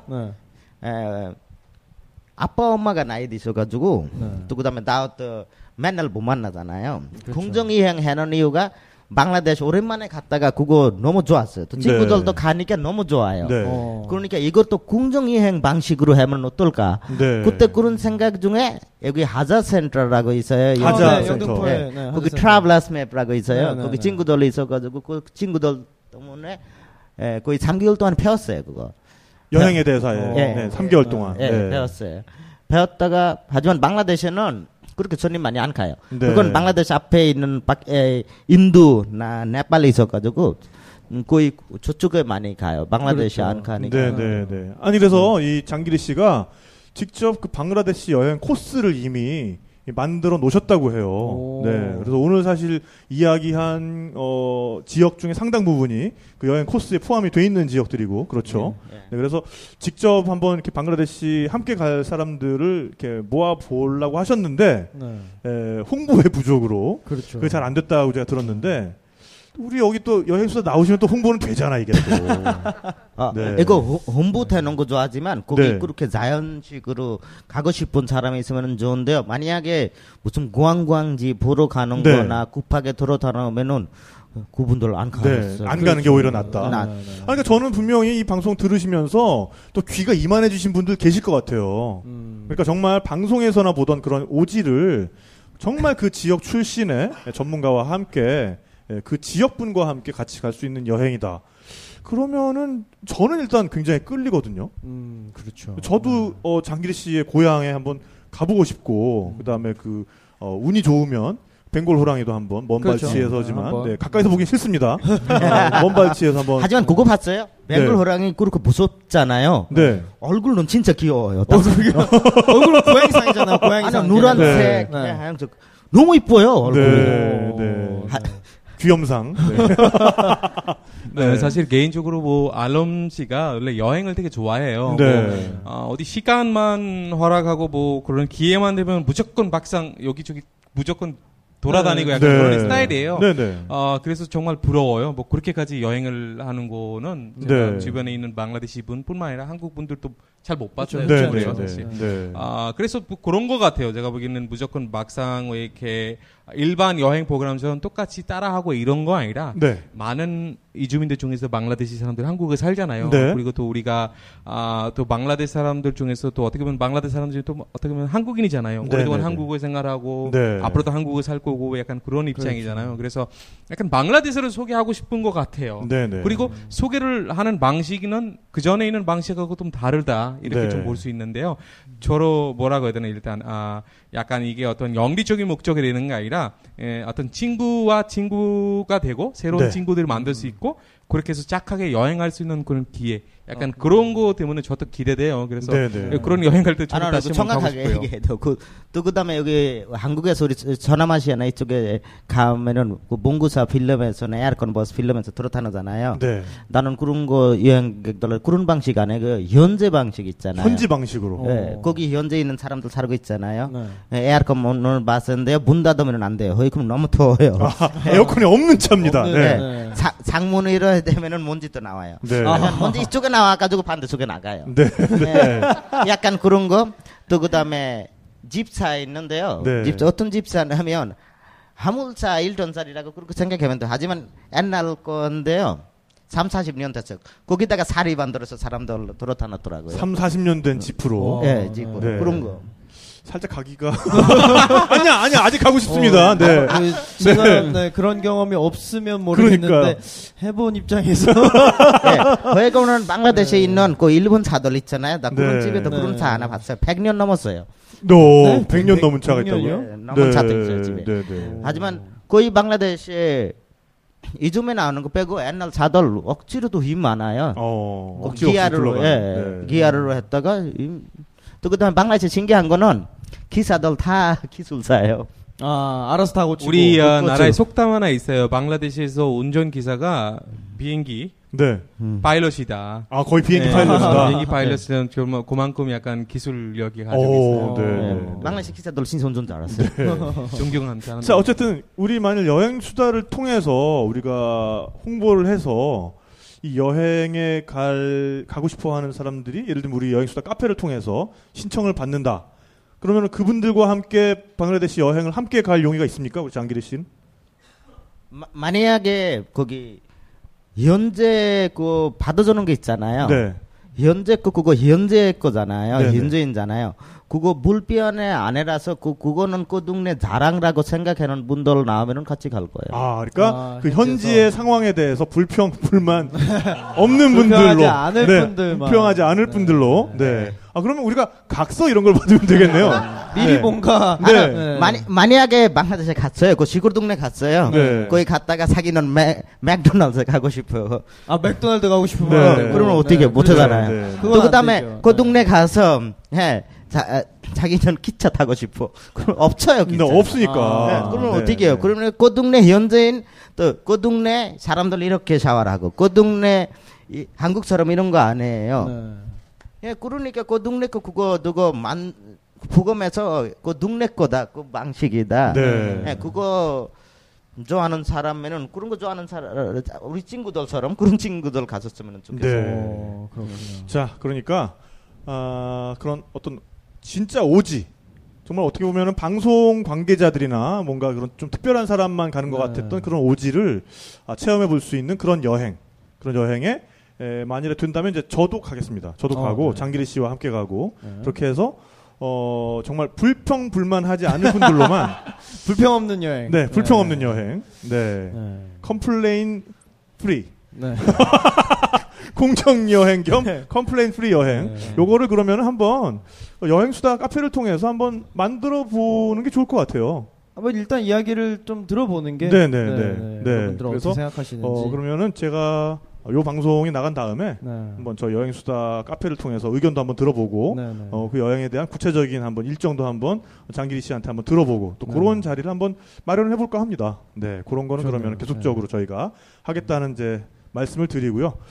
물론 이제 그런 공정여행에서는 그 공정여행 나름의 어떤 재미가 있겠지만은 또 호텔 위주로 여행하시는 분들한테는 호텔 위주로 여행하시는 분들한테는 또 정말 그럼요. 국내에서 또 머무실 곳이 필요하니까 정말 뗄래야 뗄 수 없는 관계에 있는 그런 앱이 있죠. 그렇습니다. 데일리 호텔입니다. 그렇습니다. 저희 여행사를 통해서 또 광고가 간만에 들어와가지고 그럼요. 정말 열심히 해드리고 있어요. 들어오면 최선을 다하기 때문에 구글 플레이 스토어에서 평점 4.8점 2만 분 이상이 벌써 다운로드를 하셨어요.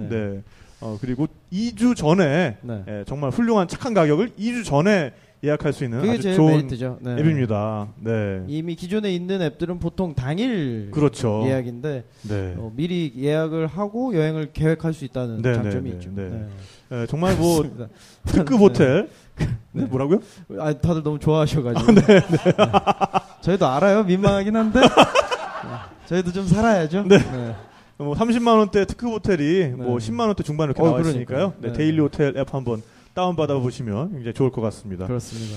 네, 오늘 이렇게 해서 여행에 대한 이야기, 방글라데시에 대한 이야기, 또 문화 차이에 대한 이야기, 여러 가지 이야기를 되게 풍성하게 해봤어요. 그러니까요. 네. 확실히 뭐랄까 그냥 단순히 여행을 다녀오신 분들, 살다 오신 분들의 이야기보다 어떤 뭔가 전반적으로 더 크게 아울러서 들어볼 수 있는 그런 시간이었던 것 같아요. 네네. 뭐 슬슬 오늘 말씀하시면서 어땠는지 이렇게 마지막 마무리 말씀들을 좀 해주시죠. 네. 오랜만에 이렇게 직접 손님들 앞에서 얘기하니까 조금 처음에 조금 불편했어요. 긴장하셨다. 네. 긴장했기도 하고 저번에 얘기 들어봐가지고 이 스튜디오에서 할 거라고 생각했는데요. 스튜디오 안에서 할 거라고 생각해서 이렇게 손님들 많이 있는 거 생각했어요. 손님분들 또 감사드립니다. 너무 좋았고요. 좋은 추억 될 것 같아요. 또 요즘에 방글라데시나 서남아시아나 저쪽나 동남아시아에서 생각 많이 바꾸고 있잖아요. 옛날보다 많이 변했어요. 옛날에 버스 탔으면은 그냥 술 마신 사람들만 앞에 앉았었거든요. 그리고 그 아저씨가 궁금하니까 물어보는 거예요. 또 요즘에는 누구나 누구 아무 생각 없이 나 앞에서 앉아요. 이거는 사람들에서 생각은 이제 점점 바뀌어가고 있다. 한국도 많이 바뀌어가고 있어요. 또 그다음에 또 한 가지 있어요. 이국 사람들 보면은 꼭 그런 서남아시아나 동남아시아 그런 사람들 보면은 꼭 도와줘야 된다고 그런 마음 먹고 제발 그거 안 했으면 그러고 나면은 얘는 한국에서 돈 벌어서 왔으니까 얘는 알아서 할 거고요. 하지만 나쁜 거 뭐가 배우고 있으면 그거 가르쳐주는 거죠. 하지만 꼭 도와줘야 되라고 그런 생각 안 했으면 좋겠어요. 또 하나는 이거다 오랫동안 그 활동하고 있는데요. 이 말은 꼭 하고 싶어요. 한국에는 이제 이주민 며느리들도 많고요. 또 한국에서 오는 이국인 저기 남자분들도 한국 여자분들은 결혼하는 분들 많잖아요. 많은데 아이들 많잖아요. 아이들. 그 아이들한테 하는 말 하나 있어요. 그거 다 사비올이라고 생각하거든요. 다문화 아이. 다문화 아이. 그 말 자체가 사비올이요. 다문화 아이라고 말하는 자체가. 왜 그러냐면은 똑같은 이 지연에서 사람에서 같이 사람에서 똑같은 친구라고 생각했는데 초등학교 가자마자 얘는 다문화 아이 되고 그 왕따 돼버려요. 또 그다음에 그 친구들한테도 그냥 자연스럽게 그냥 놔두면 돼요. 여기 또 얼마 전에 어떤 다문화 대표랑 나랑 싸운 적이 있어요. 하는 말 넌 그러면 뭐라고 불러야 돼요? 왜 불러야 돼요? 당신 아들 딸님한테 뭐라고 불러요? 그렇잖아요. 또 아이는 아이인데 왜 꼭 다문화 아이라고? 규정을 짓는. 그 말은 아이들한테는 그 다문화 아이라고 그 말 안 했으면 좋겠어요. 또 건강하시고요. 앞으로 거기까지는 마음은 건강해야 돼요. 그럼요. 오늘 너무 좋았어요. 감사합니다. 감사합니다. 마법 씨. 여행 수다 이 프로그램 통해서 여행한 느낌이었어요. 사실 좀 또 자유롭고 이렇게 관객들 앞에서 얘기하는 것도 좀 재미있어요. 재미있고요. 처음에는 좀 긴장했어요. 긴장하는 게 좀 그렇긴 하지만 약간 여행이라는 게 정말 뭐라고 해야 되나요? 여행이라는 게는 되게 정말 새로운 거를 도전하고 또 새로운 거를 배우게 하고 나를 약간 좀 새로운 경험을 하게 하고 여러 가지가 있을 거예요. 그렇다고 해서 무조건 해외 여행하면 무조건 멀리 가야 되고 이런 거 아닌 텐데요. 그래서 여행을 할 수 있는 여러분들도 기회가 좀 많아졌으면 좋겠어요. 국내에서도 어떻게 보면 다양하게 여행을 체험할 수 있을 것 같아요. 저는 어떤 생각이 드냐면 국내에는 되게 이주민들 되게 많고요. 그분들이 음식이든 문화든 여러 가지 그런 거를 정말 접할 수 있는 부분이 되게 많을 것 같아요. 친구가 되면 그렇게 많은 거를 접할 수 있고 또 서로 간에 어떤 교류할 수 있는 그런 기회들이 될 것 같아요. 이 프로그램에 초대해 주셔서 정말 감사하고요. 방글라데시에 대해서도 역시나 좀 많이 관심을 좀 가져줬으면 좋겠고요. 그리고 또 불어서 좀 우리가 항상 똑같은 음식 이런 것도 중요하지만 또 어떻게 보면 뭐 다른 나라 음식이나 네. 이런 데 드셔도 좀 많이 접할 수 있는 그 기회들이 있을 것 같으니까 아무튼 감사드립니다. 네, 네 박수 부탁드립니다. 감사합니다. 네. 전 작가. 네. 네. 두 분, 그러니까 사실 방글라데시를 가본 적도 없고, 뭐 제가 아는 이미지라고는 인도나 네팔 뭐 이런 이미지였는데, 뭐 준비를 하면서 찾아보면서 뭐 인구 밀도가 높다, 뭐 사람이 많다, 뭐 이런 얘기를 했는데 정말 많더라고요. 네. 사실 평방 킬로미터당 1000명이 넘는다는 얘기는 1m 사방에 제 옆에 4명이 더 있다는 얘기예요. 네. 근데 그 정도로 어떤 뭐랄까 인구 밀도 때문에 뭔가 나라가 몸살을 앓고 있고 뭐 이런 이야기들이 많이 나오는데 가만히 생각해 보니까 오늘 두 분 말씀을 들으면서 어디에 가든 어떤 상황이 됐든 뭐랄까 역시나 생각하기 나름이고 내가 어떤 상황을 대하기 나름이 아닌가. 네. 그래서 뭐 사방 1m 안에 4명의 사람이 있다는 거는 그게 불편할 수도 있지만 반대로 어떤 기쁨의 밀도가 높아지는 게 아닐까. 네, 어떤 네. 자유로운 마음이라든가 옆에 있는 사람과의 어떤 교감이라든가 이게 더 쉬워질 수 있다. 네. 그래서 어떤 우리는 뭐 어떤 삶에서 뭐 돈을 많이 쌓고 뭐 이런 것보다는 뭐 나라든 개인이든 그런 행복의 밀도를 좀 높이는 방향으로 네. 가는 게 좋지 않을까 하는 네. 생각을 해봤습니다. 네. 그래서 방글라데시를 한번 직접 방문해 보시는 것도 그러니까요. 어떤 삶에서의 그런 행복의 밀도를 또 높이는 방법이 될 수 있지 않을까라고 생각을 해보고요. 그렇습니다. 네, 또 마치기 전에 이 선물 또 나눠드려야죠. 네. 네, 러브인 코리아 네. 주연 및 프로듀서 마북 아럼 이마북 씨가 직접 주연도 하시고 프로듀서도 하셨던 다큐멘터리입니다. 여기 보면은 자항기르 알람 씨의 고향 마을도 여기 나오고요. 제가 진짜 보고 싶은데 저는 오늘 관객분들을 위해서 양보를 하고 다른 루트로 또 입수를 해서 보는 걸로 하겠습니다. 그래서 다 같이 모여서 보는 걸로. 네, 다 모여서 보는 걸로. 참고로 이게 온라인에서 합법적으로 다운 받을 수 있으니까요. 네네네. 네, 그리고 마북 아럼 씨가 직접 쓴 나는 지구인이다. 네, 저는 직접 읽어봤는데요. 굉장히 재밌습니다. 특히나 마북 씨의 연애 이야기까지 준비했기 때문에.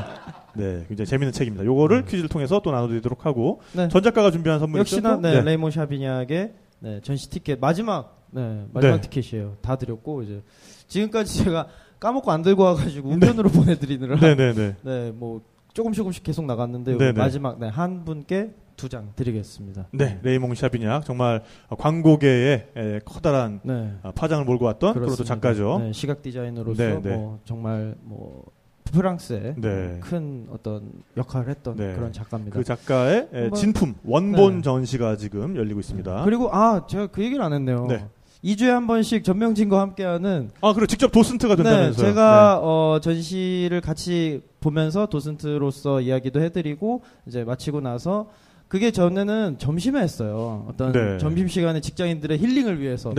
근데 그러니까 이제 홍대에서 하니까 근처가 아니면 오기가 힘드셔가지고 저녁에 하니까 한 가지 좋은 점은 식사하면서 맥주를 한잔 할 수 있더라. 네, 그렇게 해서 이제 1시간 반 정도 이렇게 같이 전시도 보고 이야기도 하는데 생각보다 반응이 좋습니다. 술은 네가 사나요? 아니요, 그 포함돼 있어요. 그렇군요. 네네네. 좋다 말았네. 네네네. 그렇습니다. 네, 알겠습니다. 자, 그럼 또 퀴즈를 통해서 나눠드려보도록 하죠. 맨 처음 일단 레이몽 샤비냐 티켓부터 가겠습니다. 자, 그럴까요? 네. 이분은 뭔가 퀴즈 낼 만한 거리들이 많이 나왔어요. 지명도 나왔고. 그러니까요. 네. 뭐부터 가볼까요? 그럴게요. 자, 그러면은 일단 레이몽 샤비냐 티켓. 그렇죠. 자, 방글라데시에 있는 세계에서 제일 긴 해변의 이름은? 수원. 일부에서 받으셨지만 또 드립니다. 네. 수원. 콕스바자르. 정답입니다. 여기 한번 오시면 이렇게 알뜰하게 챙겨가세요. 지난번부터 굉장히 여러 가지를 받아가신 걸로 제가 기억을 합니다. 제가. 네, 이렇게 오셔가지고 한살림 장만해 가시는 분들이 있었고. 네. 자, 그럼 두 번째 문제 이번에는 러브인 코리아 DVD. 네. 굉장히 기대가 되는 작품입니다. 제가 호랑이 티를 입고 왔으니까. 그 방글라데시에서 자연이 굉장히 아름다워서 이름도 그렇고 다양한 동식물을 볼 수 있는 지역이 있었습니다. 네, 특히 호랑이가 나타나는 지역이죠. 벵갈 호랑이를 볼 수 있는 바로 그 지역은 어디일까요? 합정. 네. 슌두르만. 정답입니다. 이렇게 또 이게 벵갈어가 어렵긴 어려워요. 그러니까 한번 들었다고 해서 딱 기억이 되는 발음들이 아니어서 네, 자 그럼 마지막으로 마부 아럼 씨의 나는 지구인이다. 네, 텍스트라는 출판사에서 나왔습니다. 자, 저자께서 직접 재생종이로 만든 책이고요. 네. 훌륭하십니다. 아, 좋은 책이네요. 네, 직접 한번 문제를 한번 내주시죠. 네, 퀴즈를. 아, 그럴까요? 아, 본인의 고향에 대한 퀴즈를 저한테. 네. 아, 그러면은 이거 사실은 나왔던 퀴즈이긴 한데, 자, 모든 어떤 자연환경이 굉장히 아름다운 자항기르 씨의 고향 이름 파주 랑가마치 정답입니다. 네. 기출 문제를. 네, 기출 문제. 아까 못 맞춰 주셨어요? 아무도. 네. 아, 재밌게 보세요. 네. 맞춰주시네요. 네, 오늘 이렇게 해서 선물까지 다 나눠드려봤고요. 9월 5일날 저희 방랑음악회가 예정이 돼 있습니다. 그렇습니다. 네, 이번에도 정말 재밌게 무대를 만들기 위해서 여러 가지 준비를 하고 있고요. 후지필름에서 함께 도와주실 예정이에요. 네, 그래서 정말 또 풍성한 축제 만들어 보도록 하겠습니다. 곧 저희 페이스북 페이지와 여행수다 카페를 통해서 참여 방법을 저희가 안내를 드리도록 하겠고요. 역시나 장소는 선제도입니다. 네, 선제도에서 1박 2일 각오하고 오세요. 네. 비 와도 합니다. 그렇습니다. 네, 해보니까 괜찮더라고요. 태풍 와도 합니다. 네, 9월 5일날 꼭 시간 빼놓으시길 바라겠습니다. 네, 오늘 장기르 씨가 해주신 말씀 속에 또 우리가 여행에 대해서 생각해봐야 될 부분이 있는 것 같아요. 내 여행은 뭐다? 라고 꼭 규정을 해야 그 여행이 의미 있어지는 거 아니라고 생각합니다. 그러니까. 네. 내 여행에 이름을 붙이기 전에 일단 여행을 떠나실 수 있는 여러분들이 됐으면 좋겠습니다. 그렇습니다. 내 여행을 뭘 했기 때문에 의미 있는 여행이 아니라 그냥 떠났기 때문에 의미 있는 여행. 그런 너이기 때문에 너인 것처럼. 맞습니다. 네. 이름 붙일 수 없는 그런 규정할 수 없는 나만의 여행 많이 하시길 바라겠고요. 네. 오늘 마지막 인사는 뭐로 한번 해볼까요? 뭐 이런저런 생각을 많이 했는데. 네. 그것도. 우리 벵갈어로 한번 들어보고 벵갈어로 한번 배워보죠. 뭐. 아, 네. 좋은 여행 하세요를 bengal어로 뭐라고 합니까? 네. 슈키 브로몬 호크. 슈키 브로몬 호크라고 합니다. 자, 제가 그럼 하나 둘 셋 하면은 함께 벵갈어로 좋은 여행 하세요를 외치면서 끝내도록 하겠습니다. 다시 한 번만 들려드릴게요. 다시 한 번만 들려드릴게요. 슈키 브로몬 호크. 슈키 브로몬인가? 슈키 브로몬 호크. 한번 해볼까요? 슈키 브로몬 호크. 네. 자, 그러면 함께 좋은 여행 하세요를 벵갈어로 하면서 맞춰보도록 하겠습니다. 자, 여러분 모두 슈키 브로몬 호크. 감사합니다.